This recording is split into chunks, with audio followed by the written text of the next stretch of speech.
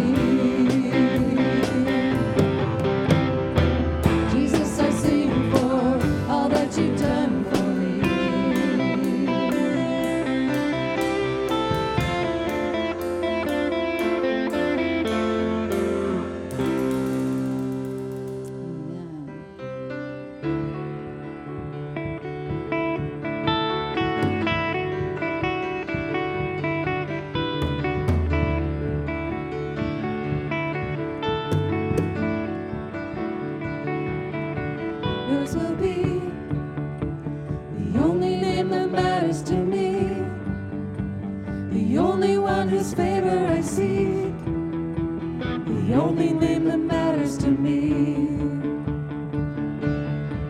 Yours will be the friendship and affection I need to feel my Father smiling on me, the only name that matters to me.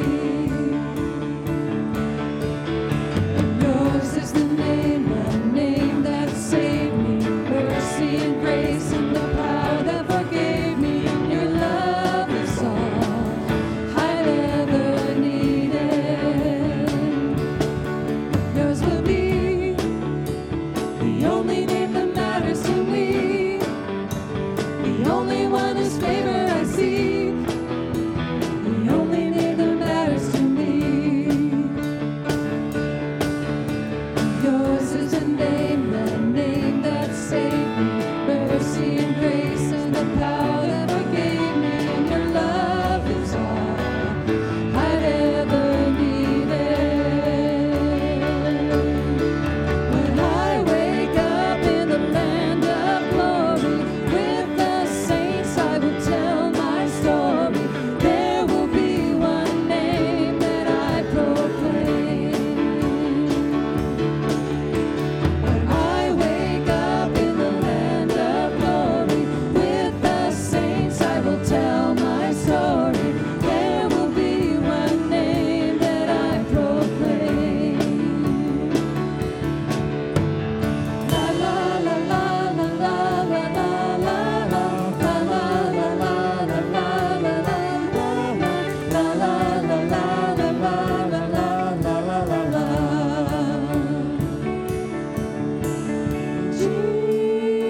Jesus, Jesus, Jesus, just that name. Jesus, Jesus, Jesus, just that name. Jesus, Jesus, Jesus, just that name. When I wake up in the land of glory with the saints, I will tell my story. There will be one name that I proclaim. When I wake up in the land of glory with the saints, I will tell my story. There will be one name that I proclaim. Sing Jesus. Jesus, Jesus, Jesus, just that name. Jesus, Jesus, Jesus, just that name. Jesus, Jesus,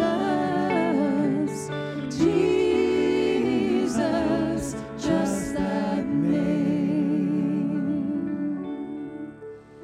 Lord God, that is a name that we should be crying out to every day, Father, because you are our good Father.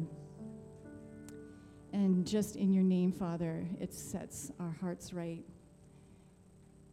It takes everything and puts it in the proper perspective, Father, knowing that you are a good Father, that you love us, that you gave us a way to be intimate and to be connected to you. And I just thank you, Father, that you have bonded all of us together in love, and that we are your children together. And not only your children, but we are brothers and sisters here. And God, help us, Father, to just love you and love one another, Lord, that would put a smile on your heart face. And we love you, love you.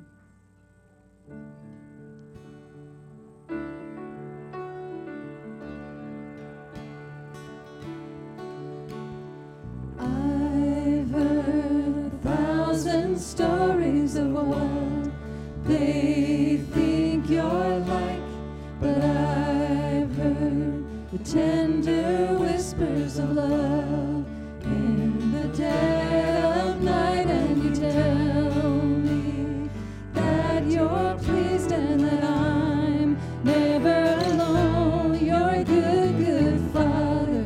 It's who you are. It's who you are. It's who you are, and I'm loved by you. It's who I am. It's who I am. It's who I am.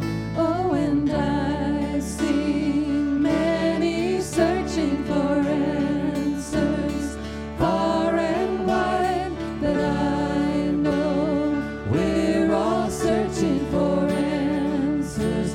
Only you provide, 'cause you know just what we need before we say a word. You're a good, good Father. It's who you are. It's who you are. It's who you are, and I'm loved by you. It's who I am. It's who I am. It's who I am. Because you're perfect in all of your ways. You are perfect in all of your ways. You are perfect in all of your ways to us. Oh, you're perfect in all of your ways. You are perfect in all of your ways. You are perfect in all of your ways to us. Oh, this love so undeniable, I can hardly speak. He's so unexplainable, I can hardly think as you call me. Deeper still as you call me. Deeper still as you call me. Deeper still into love, love, love. You're a good, good Father. It's who you are. It's who you are. It's who you are, and I'm loved by you. It's who I am. It's who I am. It's who I am. You're a good, good Father. It's who you are. It's who you are. It's who you are, and I'm loved by you. It's who I am. It's who I am. It's who I am.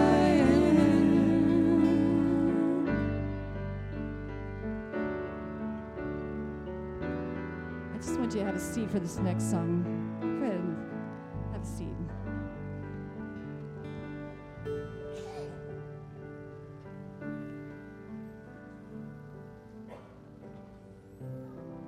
This is the song of surrender, and I just wanted you guys to be able to take the load off your feet and really sing this as a prayer and a praise to God, and take some time to surrender everything to Him.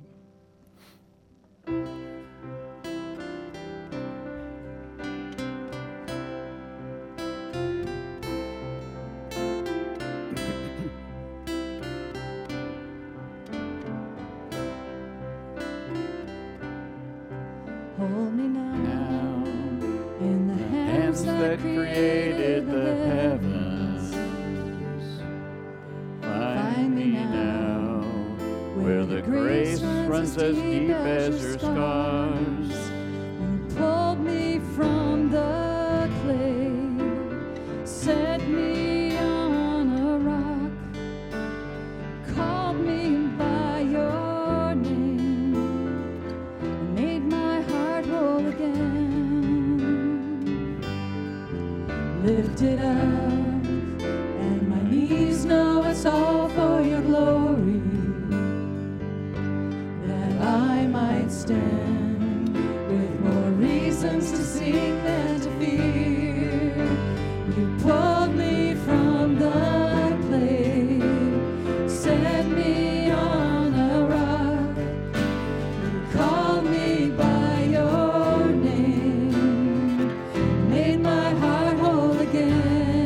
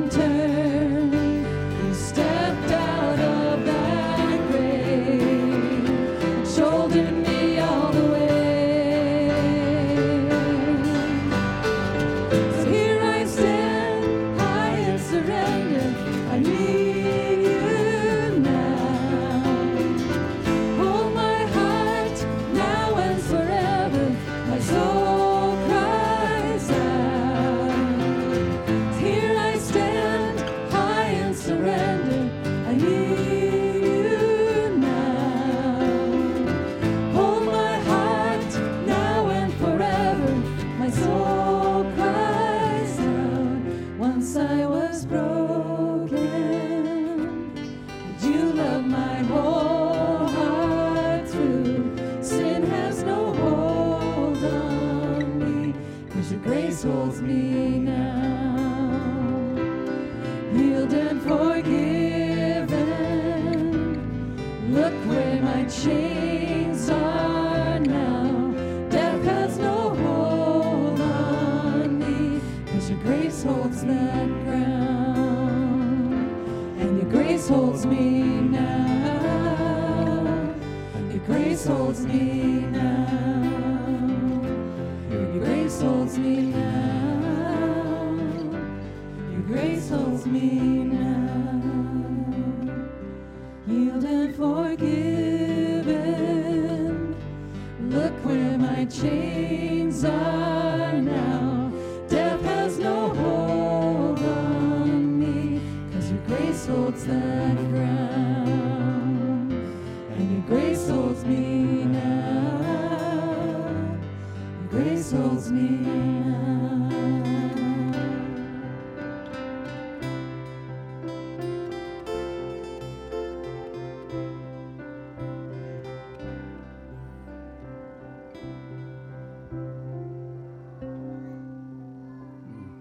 Join me in prayer. Abba, Father, we love you.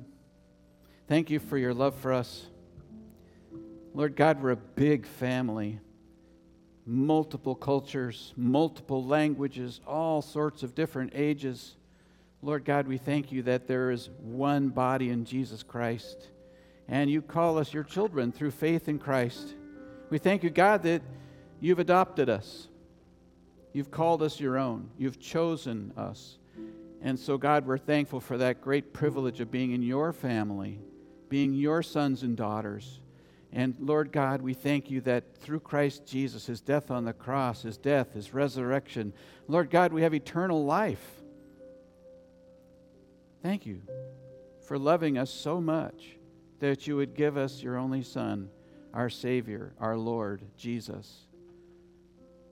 We thank you, God, for who we are in Christ Jesus. We thank you for the forgiveness of our sins. We thank you, Father, for the life and the hope and the peace that you bring us. We're grateful for the presence of your Holy Spirit in us, guaranteeing our inheritance, co-heirs with Christ, even now. Thank you, Father. Thank you so much. We owe you everything. And Lord, it's a wonder that you tell us that we can call you Abba, Daddy, with intimacy. That is a tremendous gift that the world does not know without Jesus. Thank you so much. You're the love of our life. In Jesus' name, amen. The children are now free to head down the hallway for Sunday school, and Gabe is there with middle and high school youth. They can head down the hallway too with them. Good to see you guys. Yeah, if you're a guest this morning, feel free to go down the hallway with your kids and make sure they feel right at home.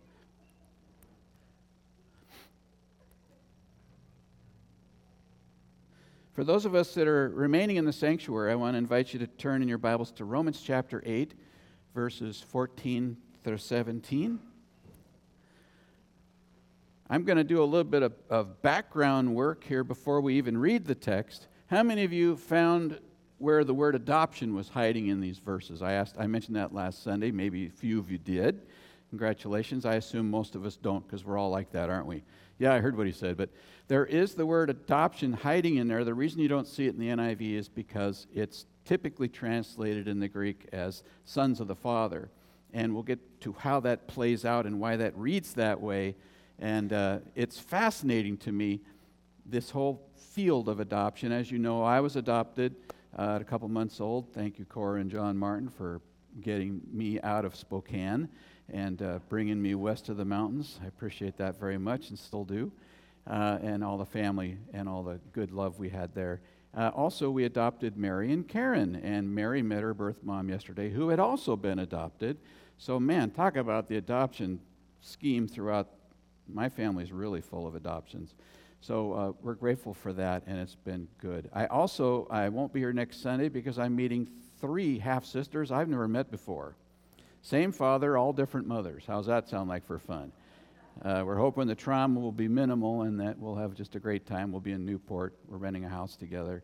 And it'll be the first time we've actually spoken or seen each other. So I covet your prayers for that.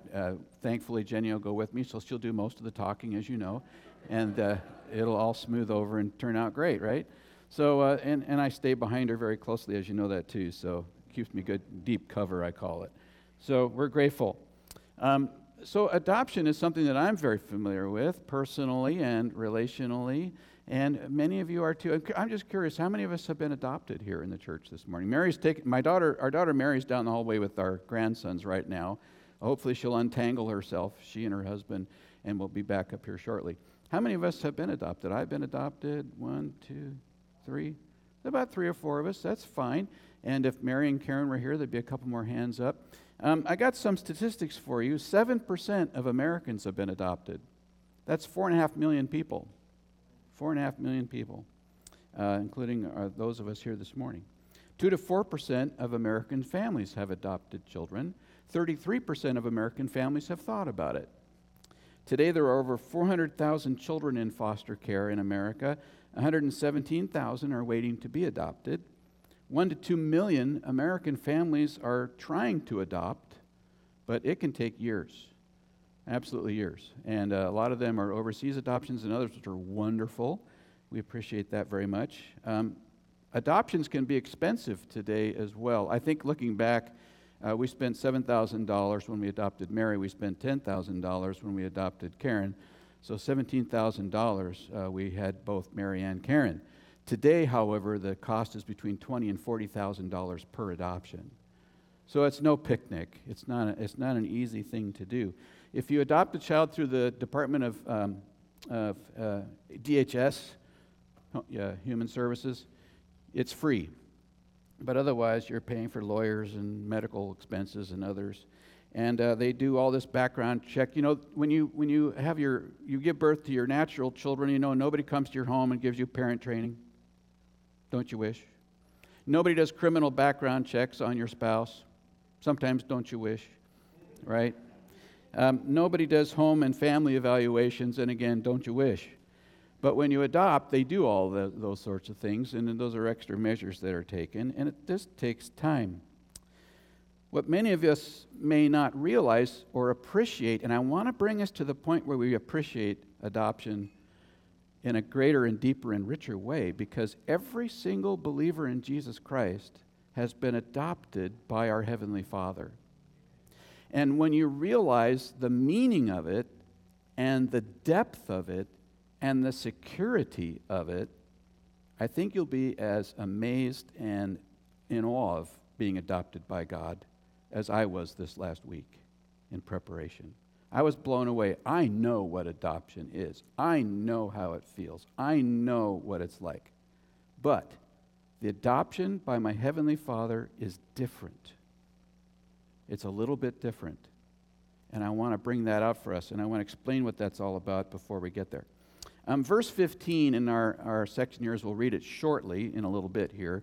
The key word for adoption is the word sonship in verse 15, if you're digging around trying to figure out where's this adoption piece. In Greek, it literally means adoption. To adopt means this, to choose. That's what adoption means, to choose. It's a choice that's made. It's not done by accident or happenstance. It was a willful, intentional desire that I want to have a family, and I want you in my family. That's what adoption literally means. When I was adopted, I was 2 months old by mom and dad. When I was a little bit older, I discovered that God had adopted me.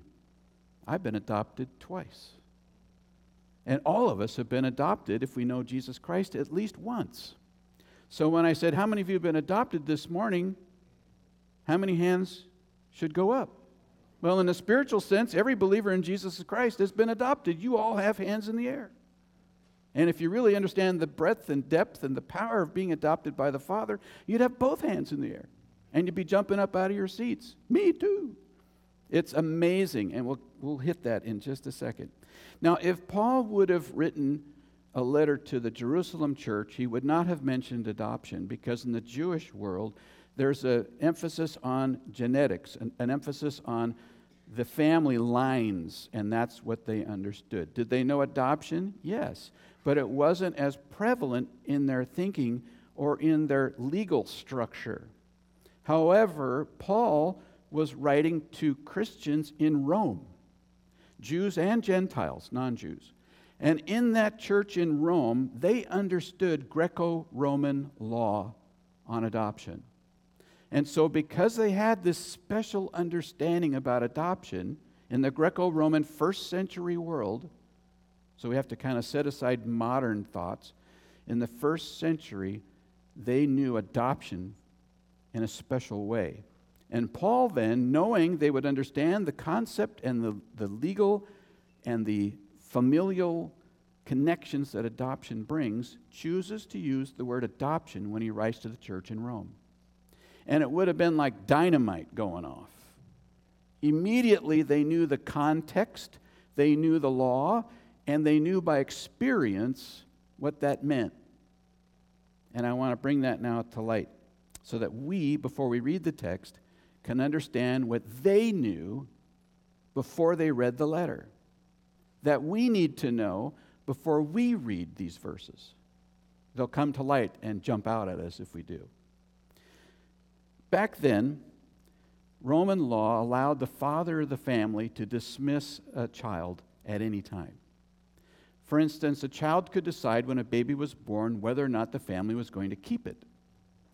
And immediately you could say, this child is mine, I'm going to keep this child in my family, and the child would be raised in that family. However, the father also could say, I don't want this child in the family for whatever reason, and they would have two choices. They could have that child placed at designated places within the city of Rome, kind of like dropping a baby off at the hospital or fire station or something like that. You know that baby will be found. And you could leave the child clothed or unclothed. Clothed meant you hope somebody picks this baby up and takes them as their own. Unclothed is sort of a neutral place of, well, if they live, they live. If they die, they die. There didn't seem to be much of a connection. But you would leave that baby on a special spot. Maybe it was a bridge. Maybe it was some other public place. And by the way, the early Christian communities were picking up those babies. That's one of the ways the church grew in that region, was compassion for the lost and the lonely and the disenfranchised or whatever. These are the people that the church had a tender heart for, and the church grew. They adopted all those kids. Now, they also could leave a baby outside the city. And if you left a baby outside the city, it could be in the fields, it could be in the woods, it could be anywhere. And you could leave that baby clothed, which meant that maybe they'll be found, but probably they're going to die. Or you could leave that baby unclothed, like Emperor Claudius did apparently at one point, to ensure that that baby would die. That's what they could do. And it was all understood. Now, adoption also had power. Here's the kicker. This is what really sent me off into the, wow, God, you're amazing. An adopted child has more rights than a natural child in Roman law. If, for instance, Jenny and I are raising biological kids, and my son is going to inherit my family chariot business, and I'm fairly wealthy. I make some of the best chariots in town, ivory inlays, special greased wheels, the whole bit, and I'm doing really well, but my son is a bit of an nincompoop. He spends money like crazy. He's the prodigal kid. He's going to ruin the business. He has no interest. I can disown him. I can take him out of the will. I can take him out of the business. I can remove him from the family. I have that power as the father of the house. However, if I adopted a boy or a girl, I can never do that to them. I've chosen. That's what adoption means. And it's all very legal. So if I choose a son or a daughter to be my son or my daughter, they are. And I can never disenfranchise them. I can never disinherit them. I can never write them out of the will. They are co-heirs with me the very second I adopt them. That is what the Roman church understood in the first century when Paul says, we've been adopted by our Heavenly Father. Think about the implications of what that means. The weight of it, the power of it, the significance. So let's look a little bit further. When you adopt a child, they were given a totally new identity. Totally new identity. All prior commitments and all prior connections ended. All prior debt released. Isn't that cool? Right. That's really neat. New rights and responsibilities they were given for the rest of their lives. Privilege. The inheritance wasn't when their parents died. In Roman law, your inheritance starts the moment you're family. You're co-heirs with dad and mom and all your siblings. Share and share alike. And we'll get to that and what that means. So with that background now, that understanding of adoption in the first century in the Roman world, which the people would have understood when they got this letter, let's hear what Paul writes in verses 14 to 17. Because those who are led by the Spirit of God are sons of God. For you did not receive a spirit that makes you a slave again to fear, but you received the spirit of sonship, or the spirit of adoption. That's the word. And by him we cry, Abba, Father. The Spirit himself testifies with our spirit that we are God's children. Now, if we're children, then we're heirs, heirs of God and co-heirs with Christ, if indeed we share in his sufferings, in order that we may also share in his glory. There's power there that they would have just jumped out of their chairs and said, wow, Abba, this is cool. Of course, that's me talking. I don't know they said cool back then, but you know what I mean. This is an exciting affirmation of their security in the family with greater weight and authority behind it than even a natural birth. This is a supernatural event that God guarantees and ensures. That's what he's saying in all these letters. First of all, then, in your outlines, let's go back and look at it bit by bit. First of all, God's children are led by the Holy Spirit. We're led by the Holy Spirit. Jesus was led by the Spirit. Luke 4:1, Jesus, full of the Holy Spirit, returned from the Jordan and was led by the Spirit into the desert. Remember, he was tempted by the devil there in the desert? But he was led by the Holy Spirit, and he followed. In Luke 10:21, at that time, Jesus, full of joy through the Holy Spirit, there's all this connectivity. Philip, in Acts 8, the Spirit told Philip, go to that chariot and stay near it. Philip didn't know why, but he did. He was led by the Holy Spirit. Peter was also led by the Spirit. In Acts 11, the Spirit told me to go with them without misgivings. Christians at the church in Antioch were also led by the Holy Spirit. The Holy Spirit said, set apart for me Barnabas and Saul for the work to which I have called them. So there's that specific leading. I remember one time in seminary we had a special class on prayer and listening to God, and I was down in this room with a bunch of us, and we were at a table of about 5 people, and all they asked us to do was pray and just wait on the Lord to see if anything came through, whatever it might be, if God chose to speak to us in some fashion. Then afterwards we would share with each other what it was that the Spirit put on our mind. And for me, I felt kind of dumb. I sat there thinking, it's kind of like the static on a TV, you know, I didn't get much. And then all of a sudden, I got this impression of a woman and a baby. And afterwards, I said, well, I wasn't going to say anything because it doesn't mean anything. I don't know what it means. All I got was a woman and a baby. And a woman across the table from me burst into tears. Nose ran, tears ran down her eyes. She was a sobbing, sopping mess, and not a one of us had a Kleenex or anything. There was no way to clean her up except shirt sleeves, and she was just beside herself. And it turned out that when she was younger, her mother had made her have an abortion, and she had never felt forgiven by God. And it just wounded her. And here's this image. And I didn't know what it meant, but it meant something to her. And by being able to verbalize it, what did the Holy Spirit do? The Holy Spirit allowed us to remind her about God's grace and forgiveness and love, and that she was accepted in the family. She's my sister in Jesus in great pain. And it's because we've been adopted by God that he's not going to let her go. And it was a wonderful Holy Spirit-led moment where we could minister to her. Did we have a clue 2 seconds before that happened? Not a clue. I felt stupid even bringing it up. I thought the rest of them were going to say, yeah, that doesn't make any sense to us either. Let's move on. And I thought, yeah, I thought so. But God took it and did things with it that are unimaginable to me. You just never know. Now, having said all that, this is not what Paul means. Because many of us, when we read this, led by the Spirit, think we're encountering those specific moments just like that. What he means instead is tied to last Sunday's sermon, the text prior to this. He is saying, what is your life's orientation? Where's the direction that orients you, your thoughts, your attitudes, your actions? Where does this take you? And this is what Paul's getting at.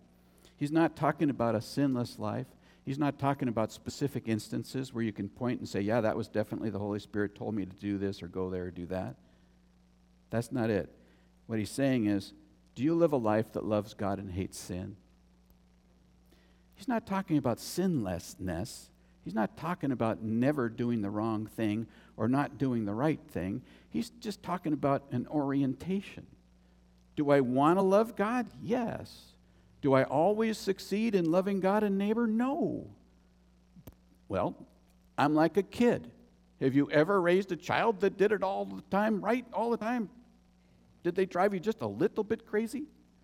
Did I drive my parents just a little bit crazy? I'm being nice now. A little bit is a minimalist way of saying probably a lot.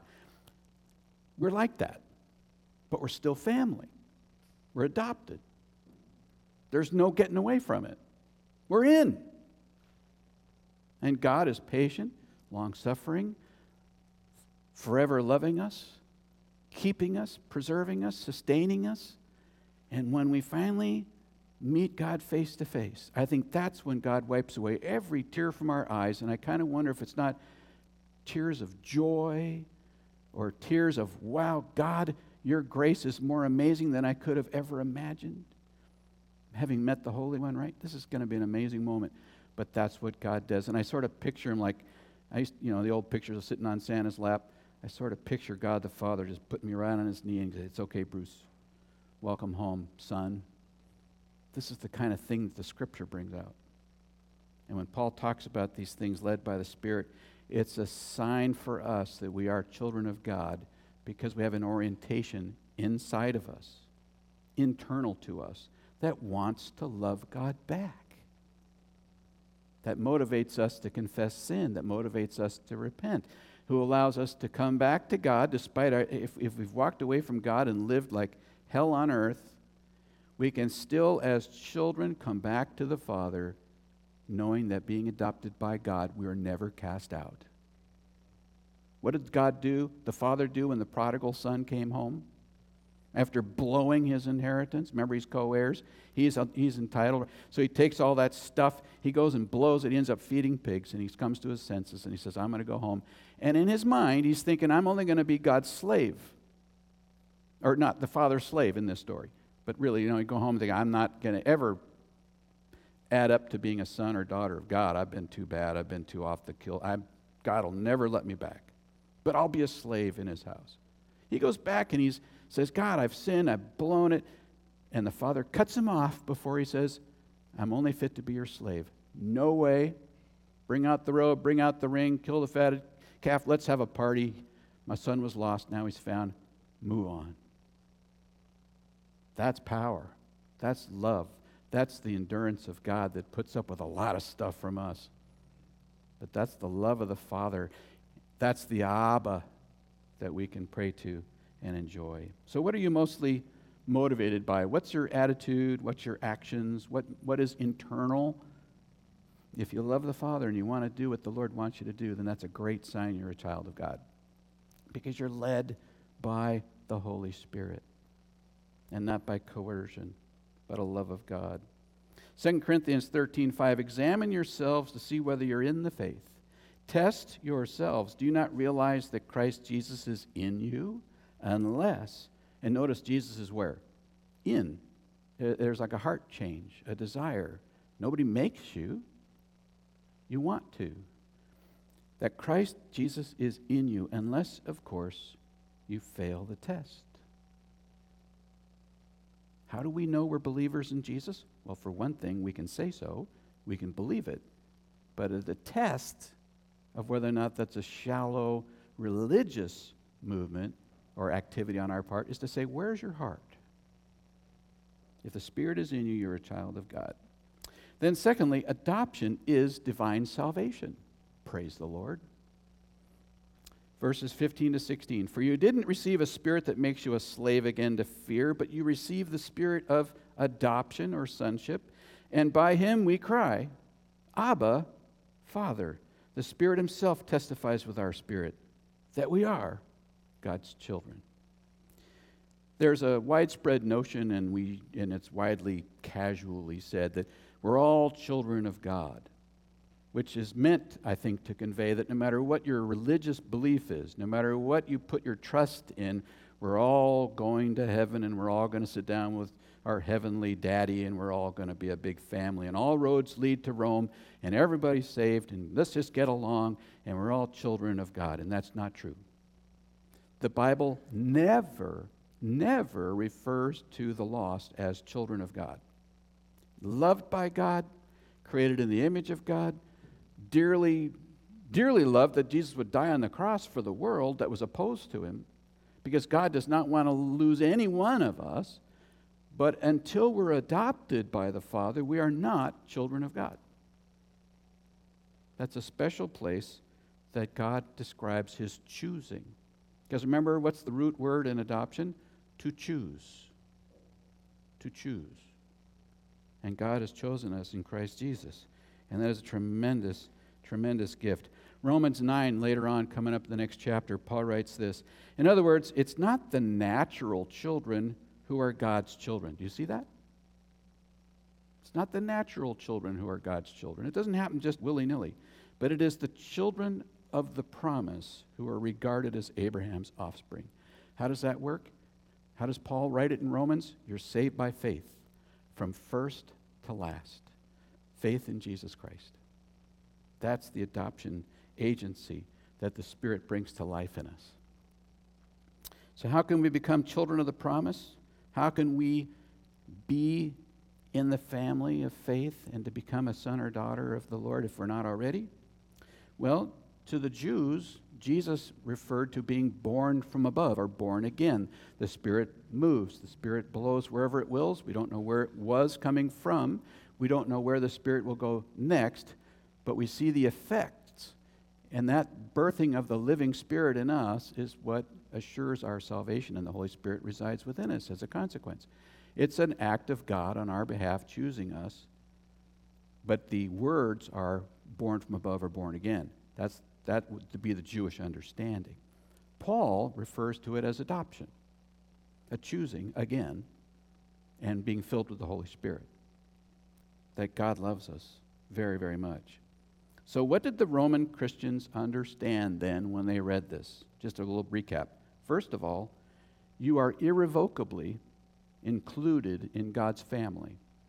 Remember, adopted kids could never be disenfranchised or removed from the will or kicked out of the family or kicked to the curb. That was a choice you made. This is a choice for life. Did God choose us in Christ Jesus? Yes. Are we then irrevocably sons and daughters of Jesus Christ? A Father in heaven, co-heirs with Christ? Yes. Even when we're crabby and ornery and resistant and acting up and telling God to take a hike? Yes. Absolutely. I still remember one time when my mom was irritated with me one time. She says, I'd like to throw all you kids back in the water. Well, has anybody ever felt that way? But it didn't happen because we're family, thick and thin. And this is what's so amazing about God's grace and his adoptive choosing. He'll never cast you out. Remember what Jesus said? All those the Father gives me, I'll never let go. Ever. Isn't that awesome? That's the assurance of our salvation. It doesn't depend upon our performance. It depends upon the love of the Father for you and for me. He chose you in Christ Jesus. If you know this, then you have eternal security, not in your goodness, but in the loving grace and mercy of our Father who loves you, has chosen you, has called you son or daughter. That is the best. There's power. All prior commitments and connections are gone. The old is gone, the new has come. All prior debts are completely erased. What were our prior debts? Sin. All of our sin is erased. We don't owe God. New rights and responsibilities now and forever. Yes, we have responsibilities. We have an obligation. We talked about that last Sunday. We want to love God back. We want to celebrate and show our loyalty and our adoration and our worship and our giving and our service and all the things that go with it. We want to honor God. We want to magnify God so the world can see God more clearly and what it means to be a real son or daughter of Christ, in Christ Jesus of God. It's a great gift that we can bring to the world to understand. And also, we're co-heirs with Jesus, heirs of God and co-heirs with Jesus. What does it mean to be a co-heir? You know, I've been in situations where families have sued each other over inheritances. When I was in the Army working in the CCU unit at Madigan Army Medical Center, there was a nurse that I was working with, and she was in the middle of a lawsuit with her siblings because they couldn't agree after their parents died who got how much of what. And so they went to court, and I'm sure the lawyers took the majority of it, and they were left with a pittance, and a few black eyes and hurt feelings and destruction. This is nonsense when you talk about co-heirs.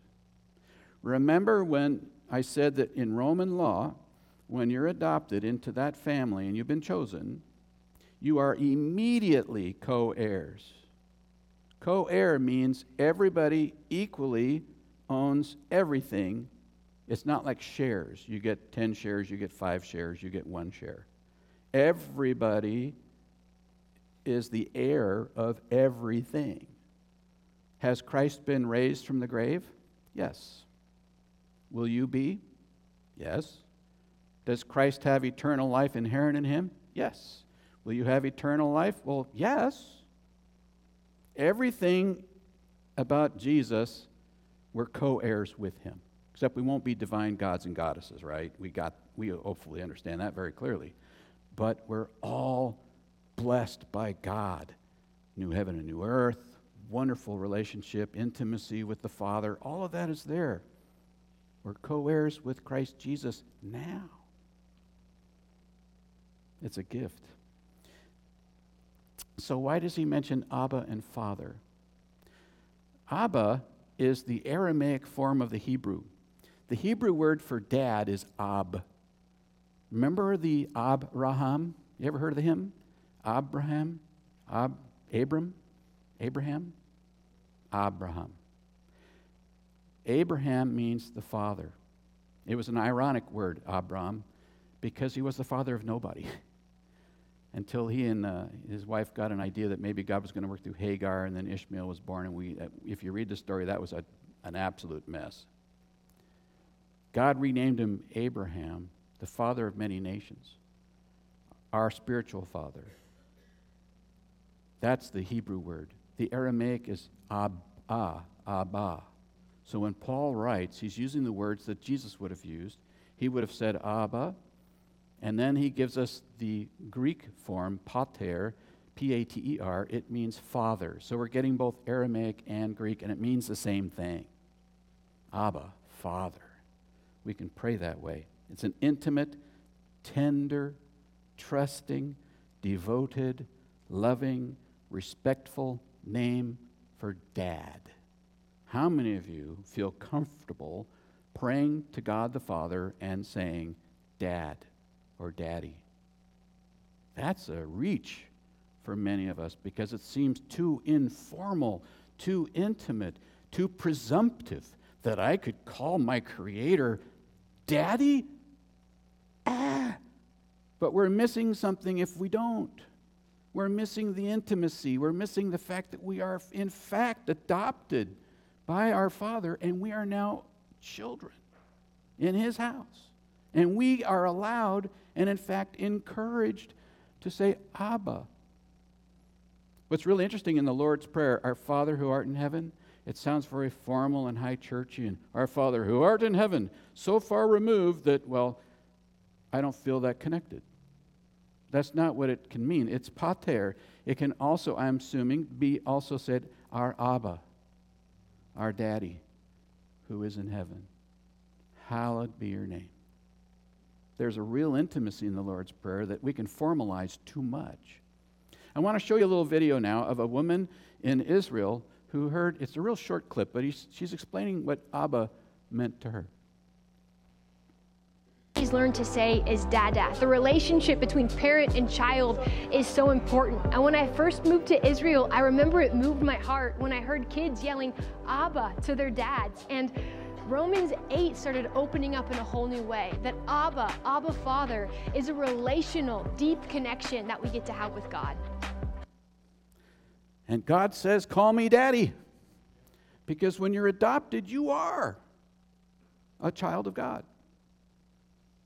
And He says, I want to have that intimate, loving, personal, engaging relationship with you.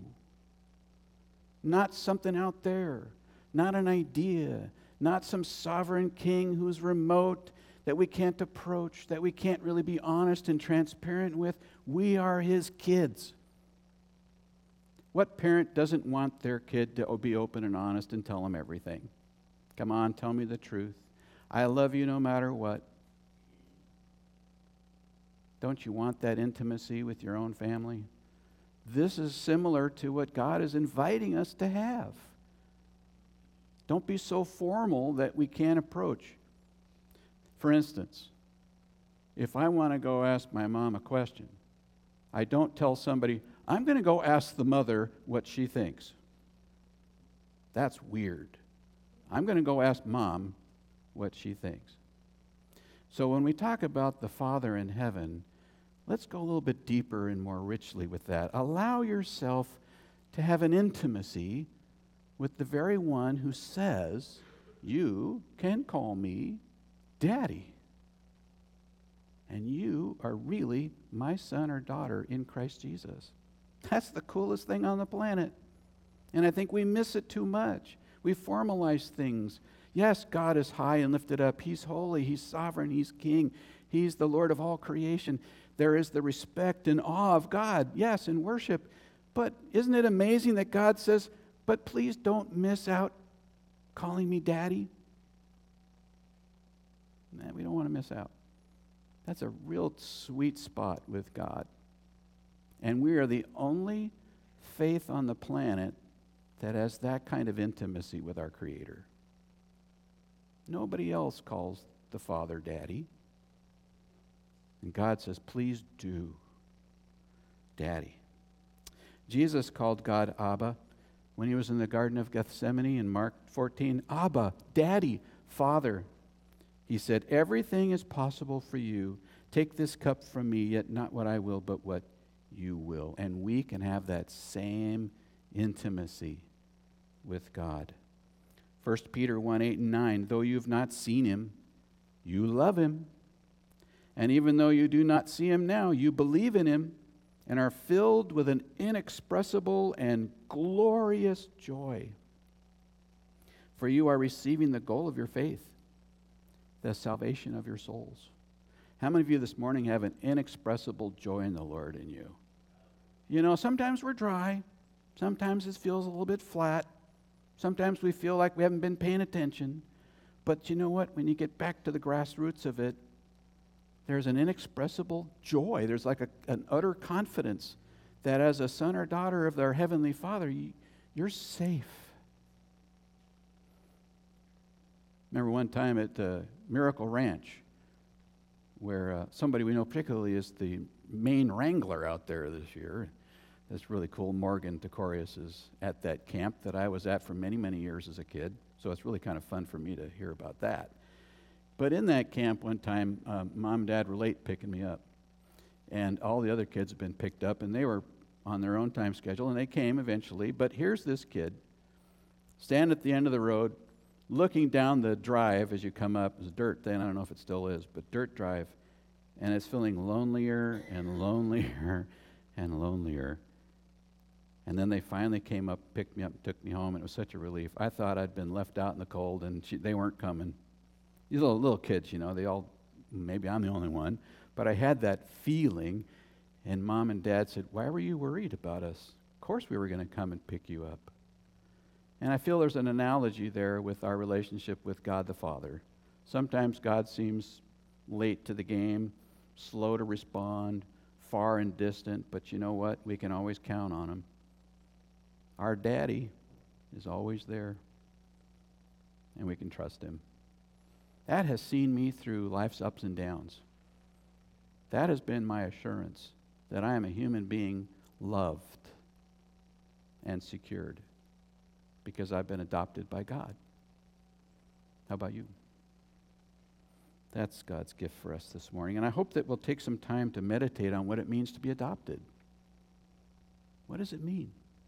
It means a lot. And then I want to give you a little homework. Try this. See if you can get past the formality of prayer. Try praying with Abba in your prayer, knowing it means Daddy. You may not have ever done that, but we're asked to do this in the Scriptures. You're given permission. Do call me Abba.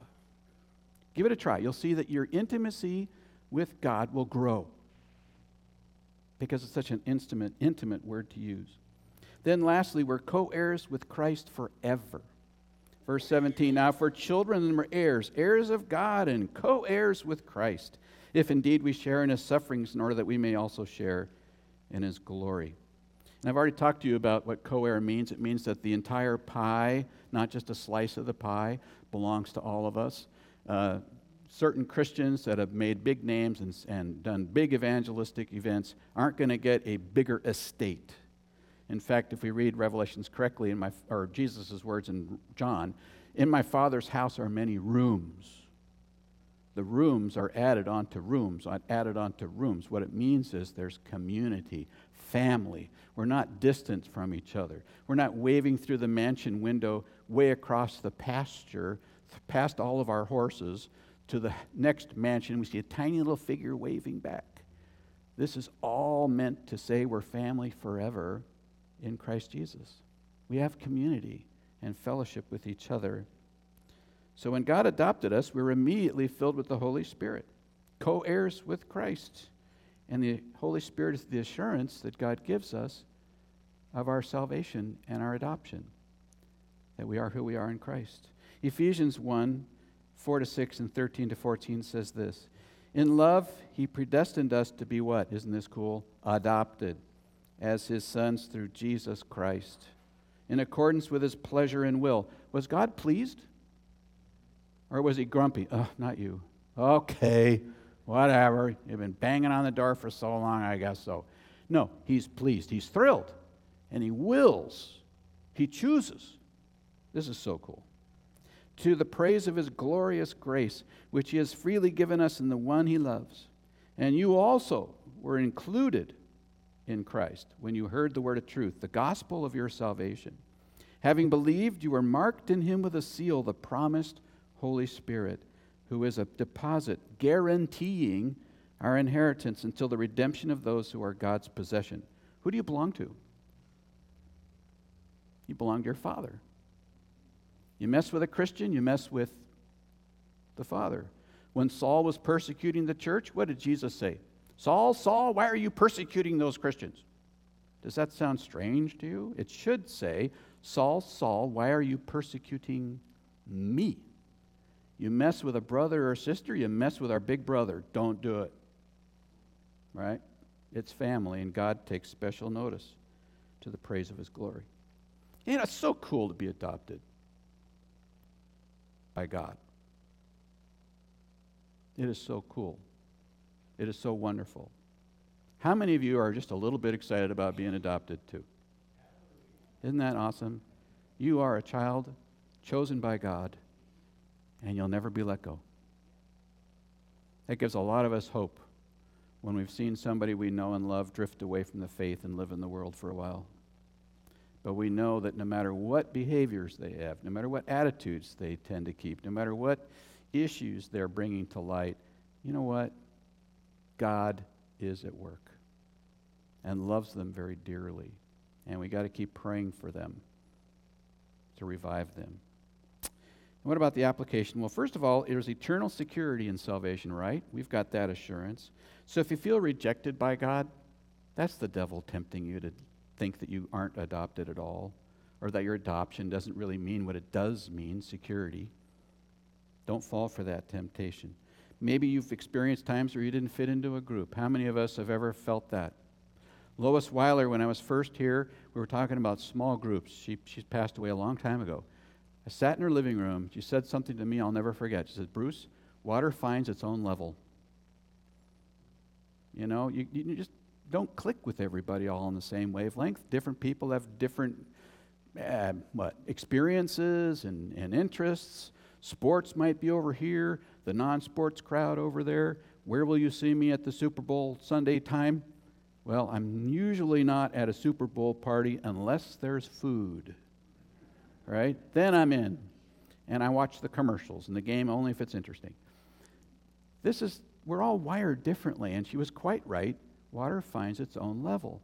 But that is only true in our interpersonal relationships, and we cannot confuse that with God. We're all dearly loved, and we have that love in common. And I think that also says, let's love each other too. I still remember a great sermon that was preached in Brazil at a soccer stadium. Every seat was full. Massive mega church. The pastor stands up. Now, you'd think the pastor has something tremendous to say. I mean, how come so many people are filling that stadium? He stands up. Everybody's ready. He says this: love one another. And he sat down. Everybody went, what? That's it? That's all we came for? The word? That's it? The next Sunday, he stands up. Apparently, you didn't get the message last Sunday. Love one another. And he sat down. That makes absolute sense when we understand we're all children of the Father. We're all sons and daughters. Water finds its own level, yes, relationally, and certainly. And like children, everybody has their ups and downs. But love covers a multitude of sins, right?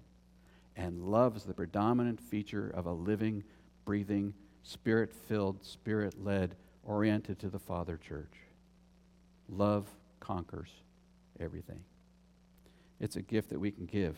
I remember when Karen was in grade school, she really startled both of us one time. Karen comes home from grade school and she says to Jenny, and again, they always asked her for the deeper, richer questions. I was either gone or they avoided me. They don't want to know. So they says to Mom, when are you and Dad going to get divorced? I thought, what is she picking up on? Are we, are we behaving back? It turned out that all of her friends in elementary school, their parents were getting divorced. So she assumed naturally that her parents would eventually be like everybody else and get divorced too. She just wanted to know the timeline. How far off is this? And we said, no. I mean, in our house, we love each other, and we know the divorces happen and that, but in our house, this isn't the case. Sometimes we get caught up in the world around us and we think God is like the world that we see. What does adoption mean in that first century context? When God chooses you, you're his son or daughter forever. That is a wonderful message. Total security. And then at the end it says, if you indeed share in his sufferings. What that means is when our orientation in life is geared to the Holy Spirit, and we love the Father, and we love to share the good news of Jesus Christ and live out that life ethically, how does the world respond? Opposition. They want their own liberties. They want their own choices. They feel like we're taking away their choices if we speak out in ethics And in fact, we're giving them more liberty, they just don't realize it, than ever. What we can do is stay in step with the Spirit, and we will suffer on some level for it. And he says that's a sign that you are following Christ. Now, don't go out looking for trouble. Trouble will find you. But if you're really living for Jesus, you'll find yourself not walking in step with the world, but out of step with sin, and that causes problems. Good ones for God to deal with, but it's sometimes hard for us. Make the right choices. Hebrews 2:10-13. We'll close with these words, and then we'll sing our closing hymn. In bringing many sons to glory, it was fitting that God, for whom and through whom everything exists, should make the author of their salvation perfect through suffering. In other words, he died on the cross. It's not saying Jesus was imperfect. It just means that he fulfilled the mission that he was sent on. Both the one who makes men holy and those who are made holy are of the same family. Isn't that interesting? Family. So Jesus is not ashamed to call them what? Brothers and sisters, of course. Brothers. He says, I will declare your name to my brothers in the presence of the congregation. I will sing your praises. And again, I will put my trust in him. And again, he says, here am I, and what? What are the words? And the children, interestingly enough, and the children God has given me. The closing hymn is Great is Thy Faithfulness. And the reason that we're going to close with this hymn is because great is Thy faithfulness, O God, my Father. It just is so fitting. And I can't speak highly enough for how excited I am to realize again the language that Paul chose to use, led by the Holy Spirit, understood in the first century context. I hope that has just exploded in your minds. And I really want us to try to do something as an experiment, at least for a while. Pray using the word Abba somewhere in your prayers. And I tell you, when I did that this week, I felt an intimacy with God. I felt it, and not just in the words. And my prayer is that you will too. If you don't know if you're adopted by God or not, or you think, gosh, how do I see myself in that context? Am I in or am I out? Do I like this or not? It's a wonderful gift that God gives us in Christ Jesus, and everybody's invited. And maybe this morning is the first time you've heard about this adoption and what it means to be a child of God and how wonderful it really is. There is a way to open up your heart to receive that gift, and that's to say, I believe that Jesus died on the cross for the forgiveness of all of my sins. Remember Paul said when you heard the gospel, you believed it. The good news, that's what gospel means, is that Christ did die, that he paid my debt, and that through my trust in Jesus, I know now that I have been adopted by God. And you have eternal life. It's not complicated. In fact, that's why I love the gospel so much. It's what God has done for us, not what we've done for God. And we're the only religion on the planet that says God did it, not us. That is so awesome. Let's pray. Heavenly Father, I'm going to pause here shortly. Lord, we thank you that we are who we are in Christ Jesus. We thank you, Father, for the wonder of adoption. It's amazing. And we thank you, God, that all believers in Christ around the world are our brothers and sisters. Big family. Big. More than we could count. And God, we thank you that the family is open for more family, for more. It's a wonderful gift that you've given us in Christ Jesus. And if anybody here this morning feels called by your Holy Spirit and nudged, and they're like, I would like to be that child of God too. Just tell the Lord that you trust him now, right now, and that you believe that Christ did in fact die on the cross for your forgiveness of your sins, that your debt has been paid, and that love, thank you, God, for love, that you love me, that you died for me, and that you rose from the grave for me. And being a co-heir with Jesus, now I realize how loved I am, and I have eternal life forever and ever, and that I have a really big family now that I'm a part of.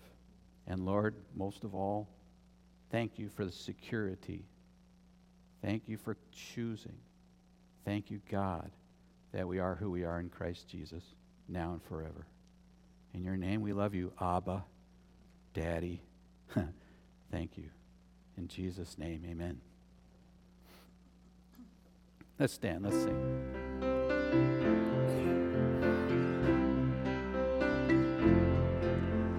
Great is thy faithfulness, O God, my Father. There is no shadow of turning with thee. Thou changest not, thy compassions, they fail not. As thou hast been, thou forever will be. Great is thy faithfulness, great is thy faithfulness. Morning by morning, new mercies I see. All I have needed, thy hand hath provided.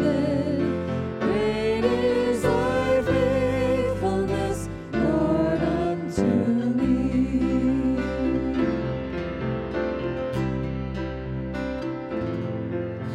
Summer and winter and springtime and harvest, sun, moon, and stars in their courses above, join with all nature in manifold witness to thy great faithfulness, mercy, and love.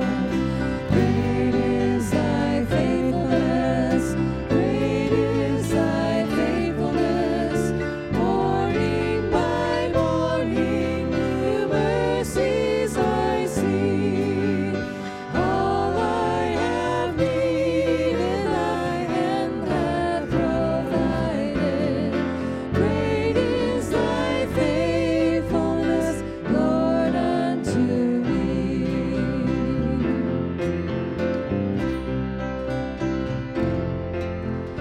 Pardon for sin and a peace that endureth. Thine own dear presence to cheer and to guide. Strength for today and bright hope for tomorrow. Blessings all mine, the 10,000 beside. Great is thy faithfulness, great is thy faithfulness. Morning by morning, new mercies I see. All I have needed, thy hand hath provided. Great is thy faithfulness, Lord, unto me. Spot on. I'm going to lead us in the Lord's Prayer, but just this one time, just to kind of get us going a little bit, instead of saying, Our Father who art in heaven, which in Greek would be pater, why don't we this time say Abba, Daddy, okay? Just everybody's on the same page. It'll seem strange to many of you, but we are invited by God to be that intimate. We are. So just this time, let's try that together. Our Abba, who art in heaven, hallowed be thy name. Thy kingdom come, thy will be done on earth as it is in heaven. Give us this day our daily bread, and forgive us our debts as we forgive our debtors. And lead us not into temptation, but deliver us from evil. For thine is the kingdom, and the power, and the glory forever. Amen. And may the love of Abba, our Abba, and the wonderful sacrificial grace of Jesus, and the fellowship of the Holy Spirit with you all now and forevermore, and God guaranteed it. And all of God's people could say, Amen. God bless you. Come on down to the fellowship hall, enjoy each other's company. God bless. Have a great week.